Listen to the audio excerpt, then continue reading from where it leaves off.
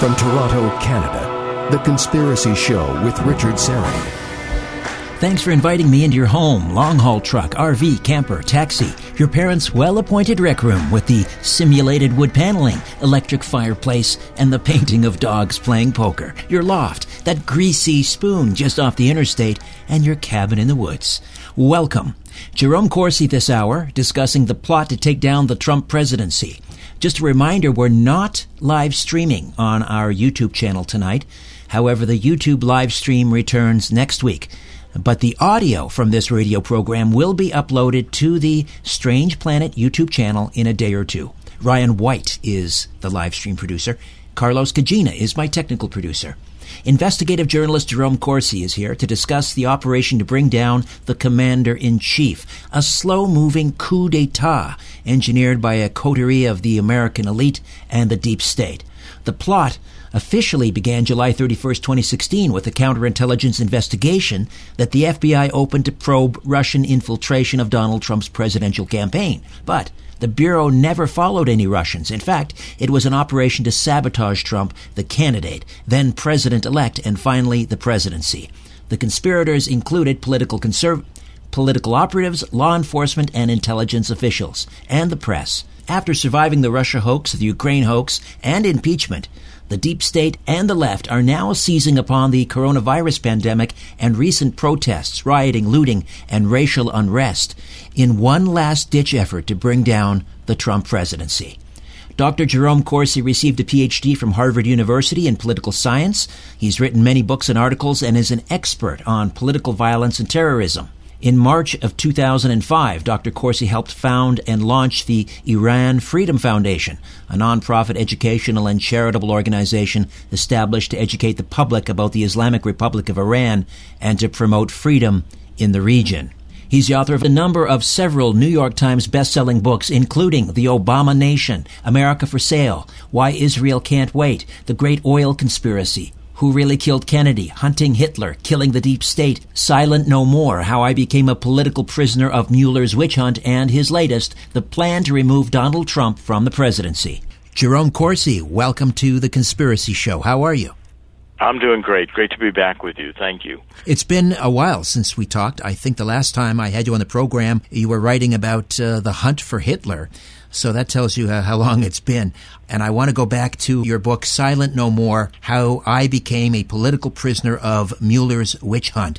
Let's just explain briefly how you got caught up in that perjury trap, along with Roger Stone, in terms of possible connection to WikiLeaks. Just explain how that all went down. Well, I was at that time a reporter for WorldNet Daily, and I had been working with Roger Stone, who was working with the campaign.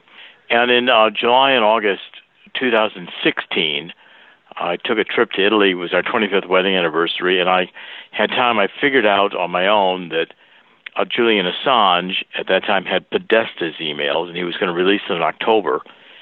And I told this to Roger and to several others, and of course, the Mueller team thought I had a direct connection to Assange that could have then been given to Stone, and this would have been the Russian collusion where Trump's campaign would have coordinated with Assange when to release those emails.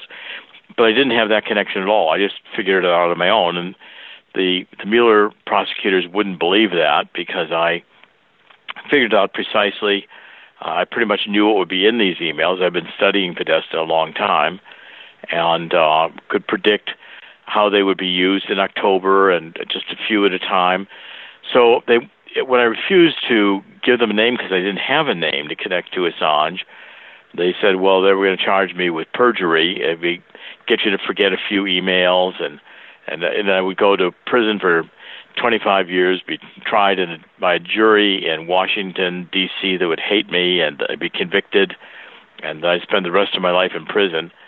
And I basically told them that if that's what they wanted to do, go ahead, but I was not going to swear before God and this federal judge to a crime I didn't commit.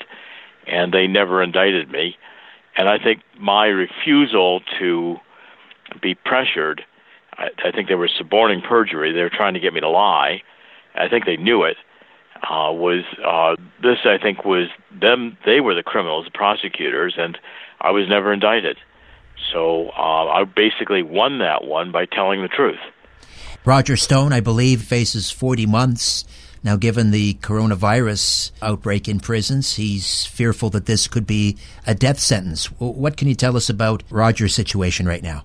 I've always felt that the prosecution was completely politically motivated because many people, James Clapper, Director of National Intelligence, the list goes on, lied to Congress.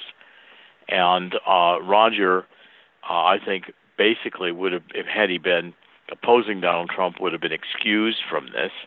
So I think it was clearly a political indictment and conviction of Roger. The jury hated him, like the same thing Mueller threatened me with, and he was convicted.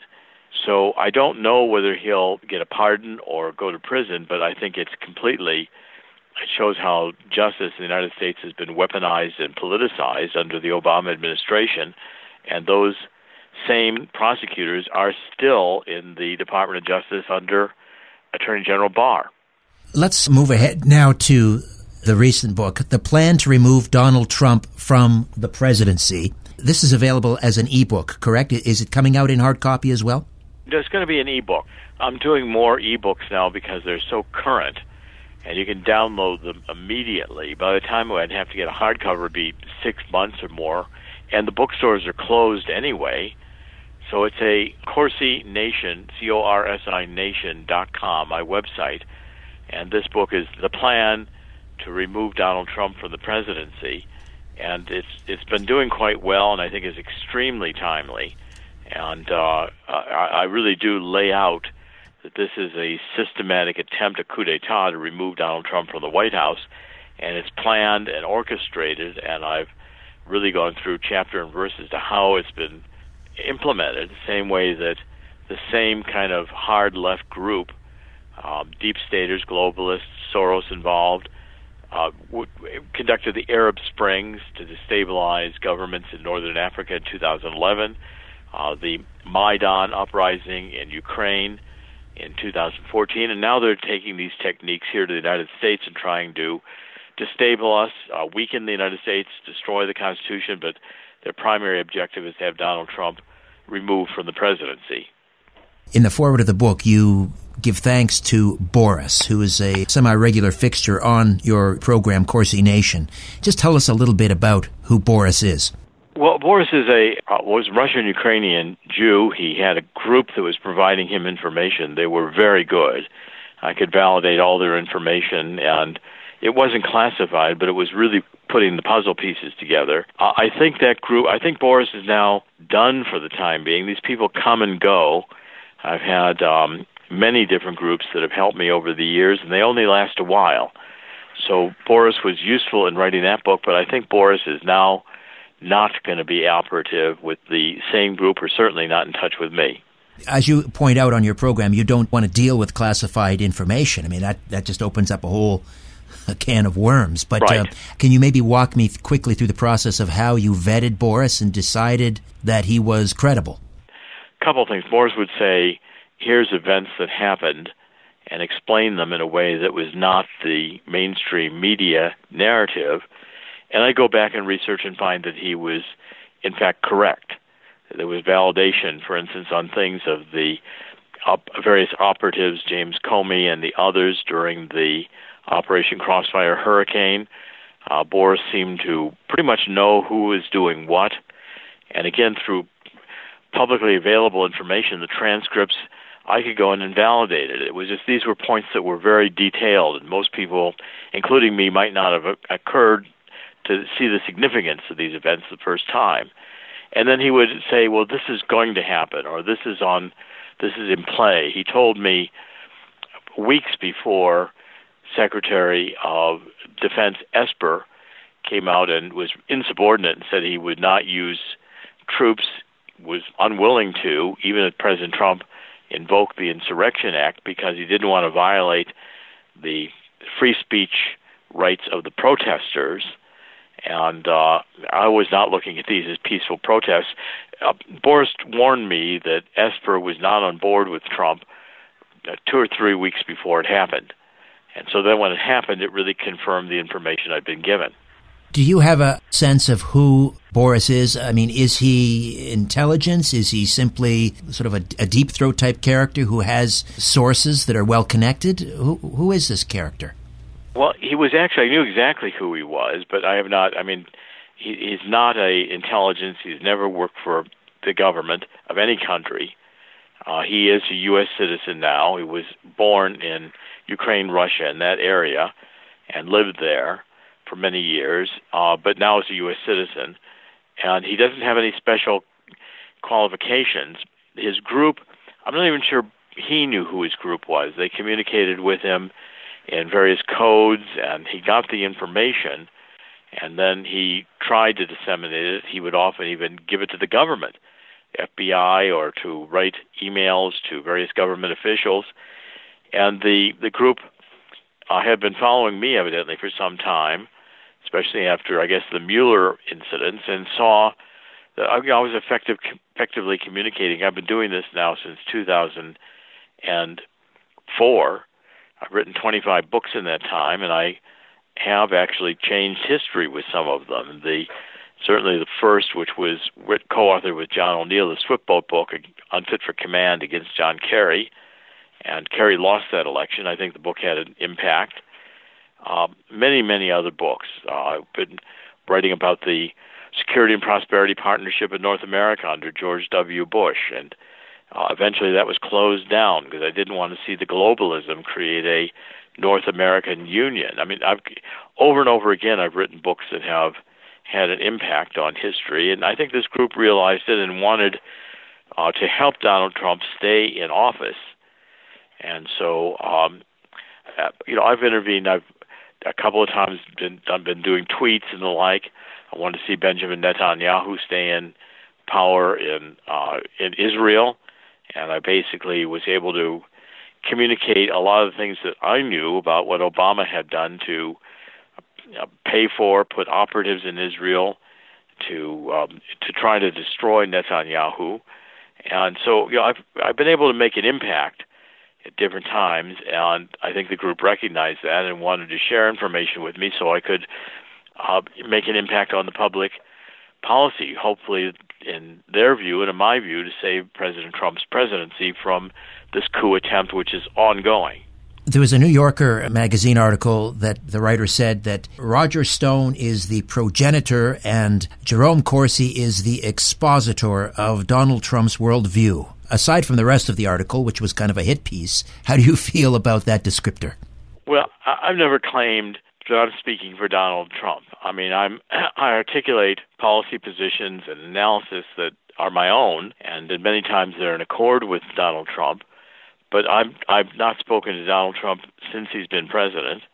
I've known him for about 40 years in New York, but it was always a very professional, kind of cordial relationship.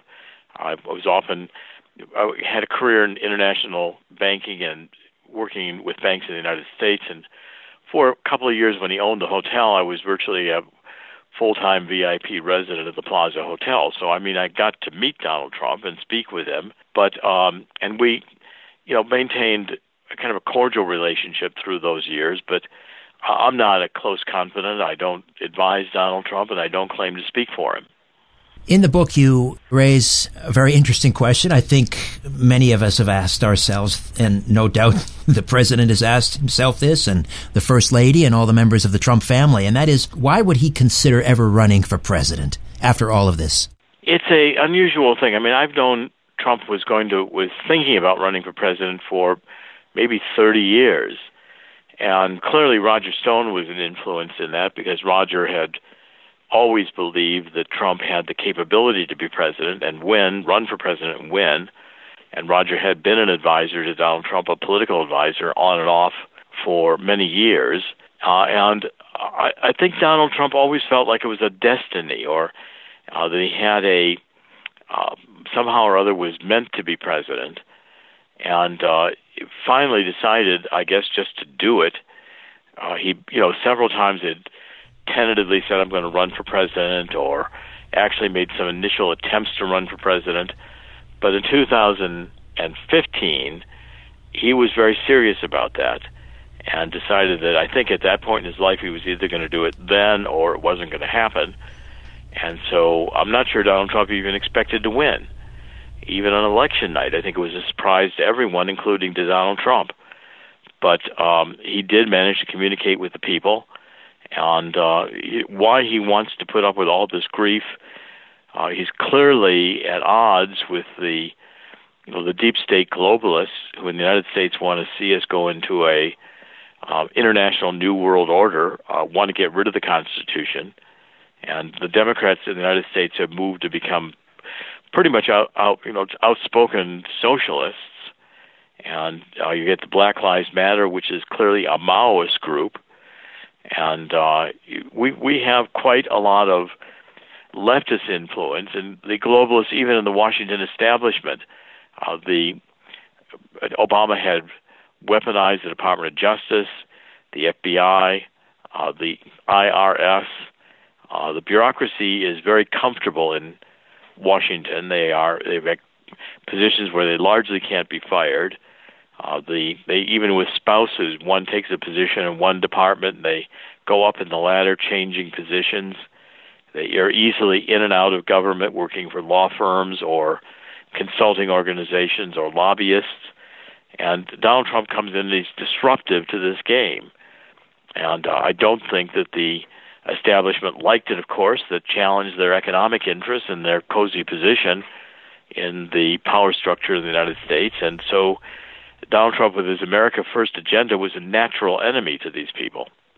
You say that the plan to remove Donald Trump from the presidency began the moment he descended the escalator in June of 2015 at the Trump Tower to announce his candidacy. Who was behind the plan from that early time period? I mean, the moment he announced, this plan was already being hatched. By whom?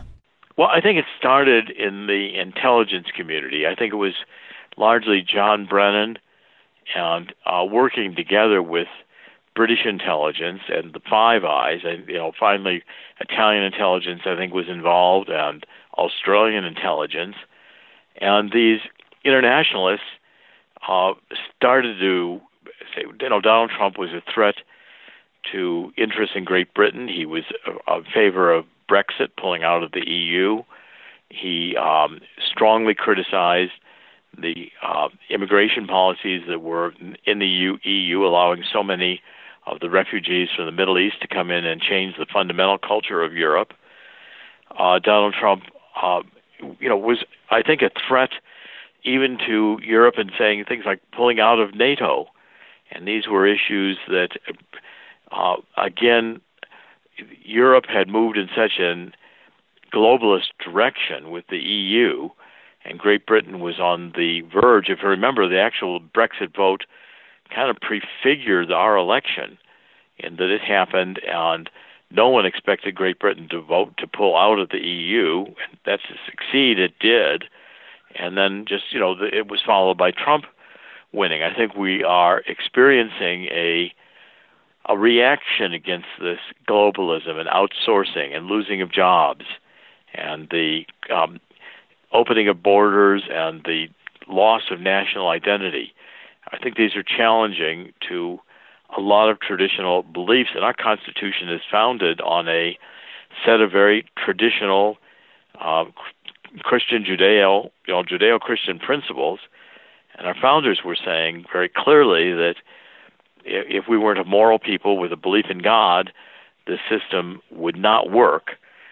And I think that the left has gone so far in a kind of godless, secular direction that is, in fact, one of the conflicts we're seeing, and I think it's very fundamental. Do you see Donald Trump as a standard bearer for the nation state in opposition to the forces of globalism? I do, and I think he, more fundamentally, he was raised in a church in Manhattan that was Norman Vincent Peale, who was very influential in the 50s, wrote The Power of Positive Thinking, and was, strong Christian faith. You can see Donald Trump even moving our embassy to Jerusalem. Strong tradition in Judeo-Christian tradition. That's considered by many, including me, to have been a biblical decision. similar to when Harry Truman decided to allow the United Nations to have Resolution 181, which was the partition of Palestine, to create Israel.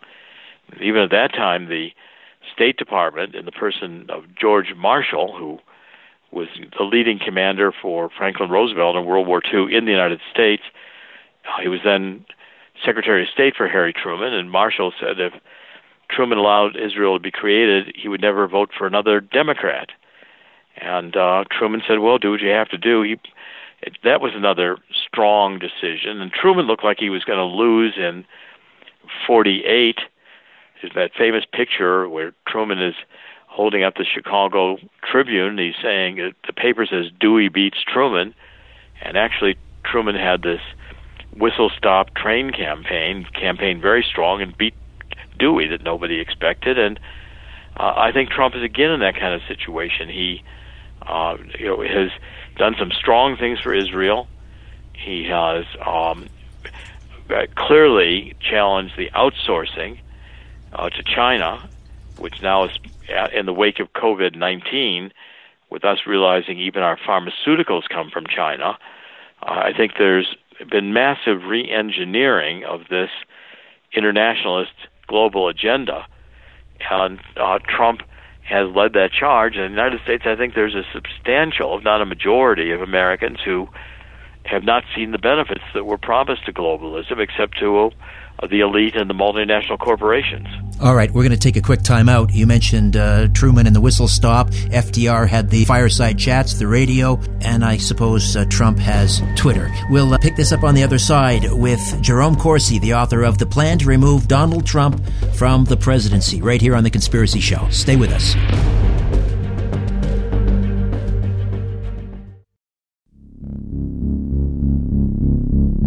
The owners of the system are asleep. Now we can play. The Conspiracy Show with Richard Serrett. We're back with Jerome Corsi, CorsiNation.com. Corsi, C-O-R-S-I, Nation.com. And the book is The Plan to Remove Donald Trump from the Presidency. So this intelligence plot to get rid of Trump, even before he was sworn in, begins in 2015. Obviously, that doesn't happen. He withstands or perseveres through the Mueller probe, the Russian hoax, the Ukrainian hoax. Now we have COVID-19. To what extent was that simply seized upon by the globalists and the progressive elements of the Democratic Party? And to what extent was it created? Well, I think there are two different questions. Increasingly, the initial story in Wuhan that this came from a wet market where bat soup, that was clearly disinformation because the photographs shown to prove that were from Indonesia. That particular market in Wuhan does not have bats in it or bat soup. And I think the analyses of the genome of the virus show that it was created in a laboratory. It's not naturally occurring in nature, and again, that's not been established because many of these articles get criticized and get withdrawn. But I think the genome of it is pretty clear in the analysis I've done of it. At any rate, when the virus hit, it was clearly exploited by the hard left globalists who said, well, let's just shut down the country. And you have to look at the CDC, our Centers for Disease Control, and the National Institute of Health. They're not government organizations as such. They are 501c3 partnerships, tax-deferred partnerships with public-private sectors to them, and they're only quasi-governmental. They take a lot of foundation money from Big Pharmacy, from the Gates Foundation, and people like Fauci and the other senior MDs or physicians on staff end up getting patents on disease treatments, and millions of dollars are paid to those patents when Big Pharmacy develops medications. So clearly they opposed a hydroxychloroquine zinc, a very cheap medication that has seemingly worked around the world. I've even got a tele-MD program on my website. I don't sell hydroxychloroquine, but we can get you interviews with doctors who can prescribe it if you need it, including for prevention. Russia's getting enough hydroxychloroquine for the entire population. And what we did was we quarantined and shut down the economy. which brought an end, at least temporarily, to Donald Trump's ragingly good economy, which the Democrats did not want him to run on. And typically, in a health emergency, you quarantine the sick. You don't quarantine the healthy. And I'm not even clear that there's good science that demonstrates that this prevented lives, especially when governors like Cuomo put COVID-19 patients inside nursing homes, which again, I think is unconscionable, but it seems to serve a political agenda. And, the hard left, I don't think, has the value for life and considers these people old and they're going to die anyway. In fact, Cuomo virtually said that. So I think it was played, the COVID-19, by the hard left as a political agenda, and the governors, the Democratic governors, still are reluctant to open the states. If they can get voting by mail, again, that's been demonstrated to be very unreliable, especially with absentee ballots collected by anyone in the United States. They can be easily forged, or there's vote harvesting when you have provisional ballots that are accepted after the election is over, and you say, how many do we need in order to swing elections? So I think this whole Democratic Party reaction to the virus is clearly an assault on Trump. We hear so much about Russian collusion, but we never hear about Chinese collusion and the Chinese efforts to hack into government agencies and steal data and so forth of government employees. To what extent do you think is the radical left, the progressive element of the Democratic Party, colluding with China in all of this? Because obviously China has much to lose with a Trump presidency. Well, clearly, going back to the Clinton presidency, there were clear ties where Bill Clinton was accepting campaign contributions from China. There were even some prosecutions on it. I think the Johnny Chung case is one I remember distinctly. But the openness to China and trying to allow China to have these unfair trade agreements, China's acted like a mercantilist country even in the World Health Organization, which is supposed to be a free trade organization. And China's not been disciplined, but that's been by Republican and Democratic Party presidents alike until Donald Trump. Donald Trump's the first one who applied discipline to China, and I don't think China has received it very well. In fact, I think it has put China in a difficult position. In this book, I say, in the plan to remove Donald Trump, I'd say China, at a last stage to get rid of Donald Trump, would actually go to war with the United States because China itself is going to face a internal revolution over famine in the country by the end of this year. The economy of China is truly very fragile, and the economic damage done by the tariffs and the ending up outsourcing the United States to China, I think, has been very economically detrimental to China, and China's retaliating. I think they're very, very much more in an aggressive position towards the United States right now than they were under the Obama administration, where they seemed to get all the advantages they wanted. It was a rather sad, disturbing display to see Democrats and many in the media applauding the cratering of the U.S. economy, the big hit to the stock market, which has subsequently bounced back. We had those tremendous May job numbers, 2.5 million new jobs, despite projections of job losses. Do you see a sort of a V-shaped recovery that may end up rescuing Trump's election chances? Well, I think you've hit on why the Democratic governors are so reluctant to open up these states quickly. Some states like Georgia are doing quite well economically. A few states never closed down out in the West, and New York and New Jersey are still largely closed down.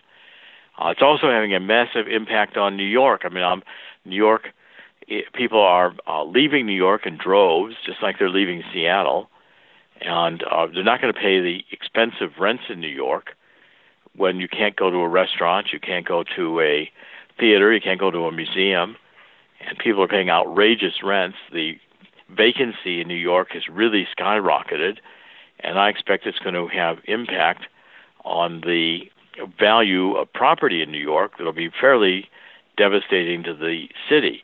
And again, we've got a leftist governor and mayor, and de Blasio the city's becoming increasingly unsafe.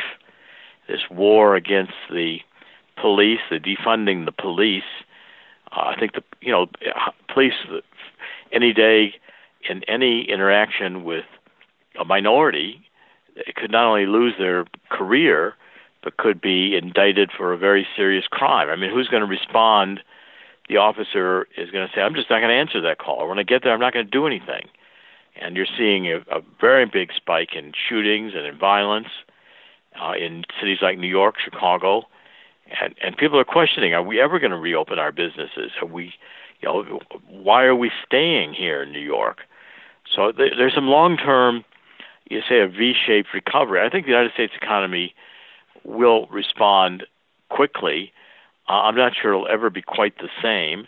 Now people have learned that they can work much more effectively remotely, and I think we're going to see new work configurations coming out. And I think we'll see if the Democrats are going to control the cities, they're going to become increasingly unsafe and undesirable. I mean, one of the boomerang effects is with the Antifa and Black Lives Matter in the streets and the tearing down of monuments, repeat of what went on in the Arab Spring, the same kind of dynamics of these extreme leftists, the Maoist tactics. And people are saying, this is the future. Do they want to live in this future? So, I mean, the Democratic Party is running its 2020 presidential campaign, and it looks to me like violence in the streets, extortion of businesses. I mean, this is the mafia shakedown routine. Black Lives Matter comes to a major corporation, say, we really like your retail stores, all these hamburgers places you have, but if you don't take a knee to Black Lives Matter and pay us millions of dollars, we may just not be able to stop people from burning them down and spray painting them all over the place. I don't think you'll have a business. Jerome, I've got to jump in here. That's what's happening right now. I've got to jump in. We'll take a quick time out, come back, and continue our discussion. The plan to remove Donald Trump from the presidency. Author Jerome Corsi stays with us on The Conspiracy Show.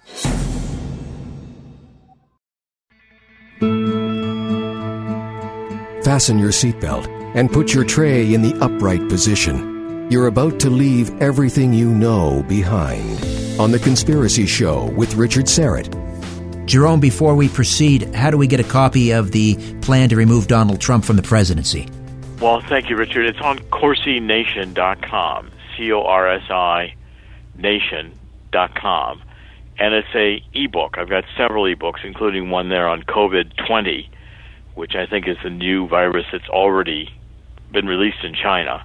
And the ebooks are easily downloaded, and you can read them the same day. They're designed to be packed with information, but easy to read, and they're doing quite well. I think this is the new format. The bookstores aren't even open in the United States, so one way to sell books is to do these ebooks that are very, very current. And you don't have to wait to publish the hardcover, which takes 6 months or longer to get it in bookstores. This, I think, is the future, and I'm seeing changes in what I do as a investigative reporter and an author, and I'm sure these changes are going to be extensive throughout the U.S. economy. During the last segment, we touched upon the racial unrest, the protesting, the looting, the rioting going on in the United States and elsewhere. To what extent was that coordinated or at least seized upon to take Donald Trump down? This has been a model. As I point out in this book, the plan, to remove Donald Trump from the presidency, the people who are architecting on the left, they've known and understood the use of violence and protests in order to cause a change in government, a coup d'etat. They understood the techniques of these, and you can see a pattern. So, for instance, you take the Arab Spring, in fact, Tahrir Square in Egypt, and you had the same kind of protest that was prolonged, or Maidan in Ukraine. Soros was involved in both of these types of operations. Violence comes in, and these protesters occupy an area of the city, and they stay. And then at some point, they're portrayed as peaceful protesters, and the media supports them and their cause, but they're trying to topple Mubarak, or they're trying to topple Yanukovych in Ukraine. Then the violence intensifies. Somehow or other, there's an incident. So, some of the protesters were accosted by supporters of Mubarak, who come into Tahrir Square, even riding camels. And now the police come in to try to get control, or even the military police, and the violence escalates. There are shootings. The police start shooting some of the crowd. There's burnings. In Maidan, snipers killed 50 of the protesters. And the protesters said, well, no one ever really knew who the snipers were. They could easily have been a false flag. They weren't found. But they were blamed on Yanukovych, and Maidan Square went intensely crazy. So I'm just waiting for an incident with Black Lives Matters that is blamed on white supremacists, and the violence escalates at a level that will be extremely intense, because the evidence of white supremacists in the United States is really not extensive. David Duke is largely older these days and doesn't have a big movement. I think in the United States, by and large, racial equality is accepted. And now this whole intensifying of the racial antagonism over incidents between police and blacks who are unarmed who get killed, there's only 10 or 15 of those incidents any time in the United States an entire year. The vast majority of deaths of blacks by violence is blacks killing blacks. And the statistics are there, and yet when one of these incidents occurs, they are shocking, and even Obama was sending in Eric Holder to Ferguson, Attorney General, who said that clearly the police were wrong in the shooting of Michael Brown. Well, it turned out Officer Darren Wilson, when he shot Michael Brown was not a big kid, a gentle giant, hands up, don't shoot. He just robbed a convenience store. He was walking in the middle of the street. The officer was trying to get him out of the middle of the street. Michael Brown charged the officer, struggled for trying to get the officer's gun, and was killed in the altercation. The officer was never charged with the crime. But the narrative, the taking of that incident, the sending of Holder into Ferguson with an inflammatory statement that the police were wrong. Soros has been funding for 20 years groups to defund the police on the charge that we're an incrimination nation. These don't happen. If you look at the funding in the left's movements, these are very, very organized, and they follow patterns.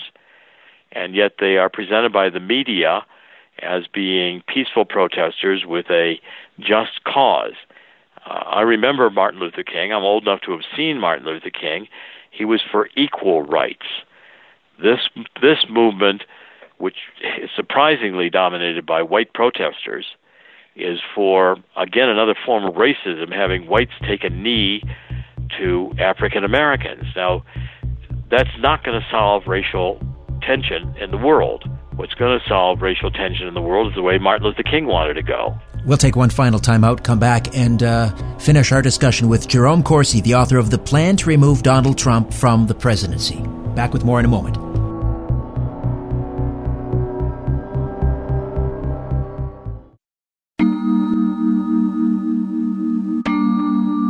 Shaking the world and seeing what falls. This is The Conspiracy Show with Richard Serrett. We are back with Jerome Corsi, CorsiNation.com, and the book is The Plan to Remove Donald Trump from the Presidency.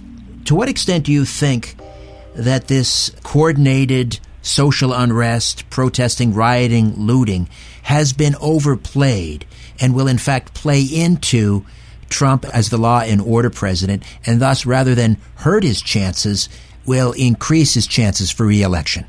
I think it is already boomeranging in the sense that I'm saying you've just seen the Democratic future. They're running in the streets the Democrats' 2020 presidential campaign. And if this is the future you want, Occupy in this autonomous zone in Seattle. Well, they've just had another set of shootings. I mean, there's people, and the ambulance can't get in. The police aren't coming in. And you've got a lawless, even the people who live there are being terrorized. Now, Americans are looking at this saying, if this is what the Democrats are doing to our cities, and the governor and the mayor said, tear down the statues, and we don't want this history. I mean, I don't have a Confederate statue in my home, but, I don't want one. But the point is, I still respect the fact that the Civil War was fought, and I don't want to erase history. Nations that begin erasing their history, going down this completely Marxist or Maoist, I mean, this was done in the Cultural Revolution. We need to understand history. We're not captive to history, and we need to celebrate the fact that social injustice was corrected in the United States. I think this nation has done more for recognizing all peoples of all races on equal basis than any country has ever done in the history of the world. And this, I think, needs to be celebrated. And when we start rewriting and destroying history, what's next? Well, okay, we get rid of the Confederate statues. Now they're getting rid of Teddy Roosevelt statues, even Lincoln statues. Well, why don't we get rid of the flag? Because the Constitution and the Marxist interpretation was written by slaveholders. Well, even that was recognized at the time of the founding as a problem that they couldn't solve, but they were going to have to solve. And the Civil War was recognized widely as, the crime being paid for with another massive war, one of the most bloody in American history. And at the end of that war, you watch Steven Spielberg's film on Lincoln, you'll never be told that the senators and congressmen who wanted the 13th Amendment passed to give equal rights to blacks, those were the Republicans. The Democrats were the slaveholders. The Democrats were the ones who fought the Civil War to keep slavery. Abraham Lincoln was a Republican. Right. You won't hear that. Right. But we need to have history be understood, and this idea of destroying history, people are looking at it and say, next thing you know, you're going to have Antifa running my town. I mean, I did an interview today and this week in West Virginia. And they're saying, well, they're not here. I said, well, they're going to be there because their intention is to be in your neighborhood and to, they're going to go across the whole country. It's what they did in the Cultural Revolution. These little red books and these, the Maoists in the streets, they destroyed an entire group of intellectuals. They destroyed an entire generation in China that was the culture and established it with this chaos where they were throwing people, beating old women. The brutality of this, if this is the Democratic Party's 2020 presidential election, I think Americans are seeing it that. I don't see anybody. I mean, Joe Biden doesn't have a chance. Joe Biden won't come out of his basement. Looks like he's already got dementia. If this plan fails, what is left in the left's arsenal to take down President Trump? Well, I see. This is going to continue with more and more all the way until the election. And I see we've now got, the generals have come out and said that they don't think that President Trump is respecting the rights of the protesters, and so is the military insubordinate. They're beginning to question General Kelly, who was the White House chief of staff, said that maybe Donald Trump isn't stable. And now you got John Bolton this week. We got Bolton Week. He's written a book and saying he disagrees with President Trump's leadership style, and he never knew what he was going to say in a meeting. Well, John Bolton, I've known for 15 years. He's only ever wanted to bomb Iran and was the one who told everybody that we had weapons of mass destruction with Saddam Hussein, got George W. Bush to invade Iraq, which I thought was a bad idea. I still think it was a terrible idea. And I don't want to go to war with Iran. I think war is the problem in the Middle East, not the solution. And who cares what John... I think John Bolton was the problem. I'm glad he's gone. And, we don't need warmongers. What President Trump is trying to do with economic sanctions and trying to carve a peace in the Middle East where, again, people are questioning, do we want to live under this radical Islamic terrorism? Even I see protests going on in Syria where people are saying enough of this. Finally, I think reasonable people decide the world torn up by an angry left with an agenda that is based on this insanity, that we shouldn't have history, that we shouldn't have God, that everything is racist, that everybody's a racist, we should kneel to blacks. I mean, this, extortion of the major corporations, burning down cities. You go to New York City, who's going to go back into New York City under de Blasio? The stores are all boarded up, the shops have been burned, and Antifa is still in the streets. was even going to walk around New York City, let alone open up New York City to business. Right. Sorry, you mentioned the generals now lining up against Trump. It sounds like they're going to take another run up that 25th Amendment hill. Are they going to try and once again claim that Trump is unfit for office? Are they going to, I don't know, are they going to put a wire on Vice President Mike Pence? How are they going to try and take down Trump? It's a central part of my book. I say the 25th Amendment's being teed up right now under this argument that Trump is unstable, mentally unstable, never knew what he was going to do in a meeting. Well, Trump's got a very different style, and there's nothing in our Constitution that says the president has to have a style that the bureaucracy likes, agrees with their interagency consensus, whatever that means. The State Department isn't even in the Constitution. And I just heard all these bureaucrats in the Ukraine hearings, one after the other. Well, he disagreed with our interagency policy on Ukraine. Who cares? Move the State Department to Death Valley. It doesn't exist in the Constitution. Let all these bureaucrats quit. They now think that the bureaucrats think that they're in charge of the government. The military, Donald Trump's the commander-in-chief. 25th Amendment, though, I think is in the works because there's 15 cabinet members that get to vote, and if a majority, which will be 8, vote to remove Donald Trump, there's a long procedure, but I think the idea is to get this process started the same way the Democrats got impeachment started with a trial, actual trial in the Senate. Well, it didn't go anywhere, but it was done to destabilize Trump, and I think all it did was solidify Trump's support. These are extreme measures, and these are coup d'états, and it becomes apparent to people: do we want to live? We're going to be having Antifa. You want to call the police? Antifa is going to show up. They're going to terrorize your family, beat up everybody, spray paint the place, and then make sure it burns down. So, just in the minute that remains, would a resounding Trump re-election, coupled with a Republican win in the House and maintaining the majority in the Senate, will that put an end to this coup d'etat? I think the left has gone all in. Like in poker, they put all their chips. This is the hand they want to play. And I think it's before they wanted to make their move and more dramatic. I think they thought they would have Hillary and it would be done gradually. But they're scared that Donald Trump wins re-election. The coup d'etat traitors will face treason charges. The bureaucracy and this globalism is going to be broken up. Donald Trump's going to have in the second term the ability to make changes that are basic in breaking these multinational corporations and the globalists, stealing money from the workers of the United States, sending jobs overseas, all of this architecture that really goes back to the end of World War II, United Nations and all forward. Donald Trump's going to deconstruct it.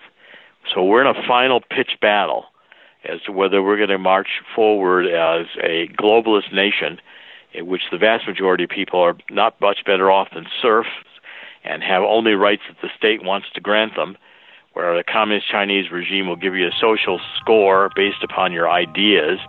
I think most Americans don't want to live in that kind of a world, but we're testing that proposition right now. Jerome Corsi, thank you so much for your time. My pleasure. Thank you again, Richard. Okay, that's it for me. Back next week with a brand new show. In the meantime, don't be afraid. There's nothing concealed that won't be revealed, and nothing hidden that won't be made known. What you hear in the dark, speak in the light.